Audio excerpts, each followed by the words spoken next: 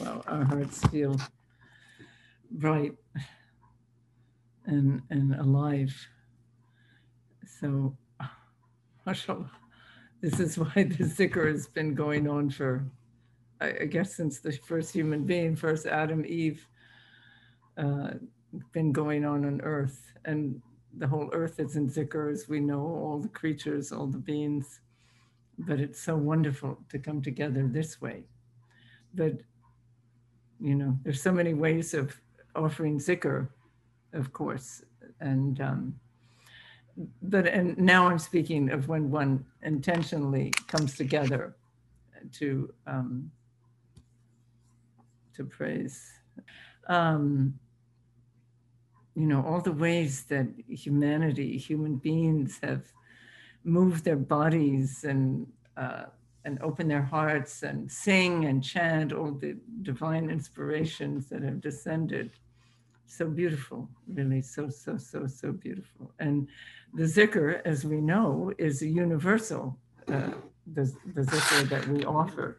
Every zikr is, but our zikr is also, and is said to be the cosmic embodiment of the whole story of creation, and how the soul or the spirit came into manifest body, human body, and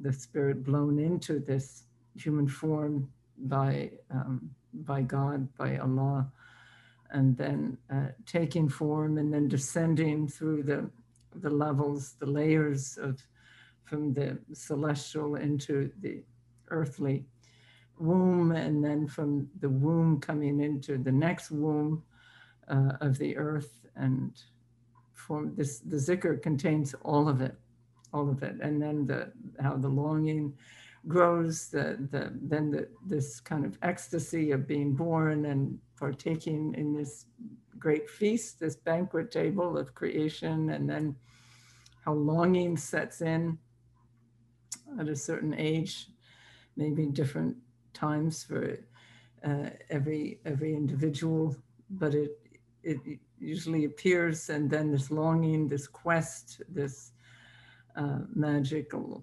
journey of return, and then the meeting, and then the ongoing journey of a lover and beloved, and then moments of union and separation and union.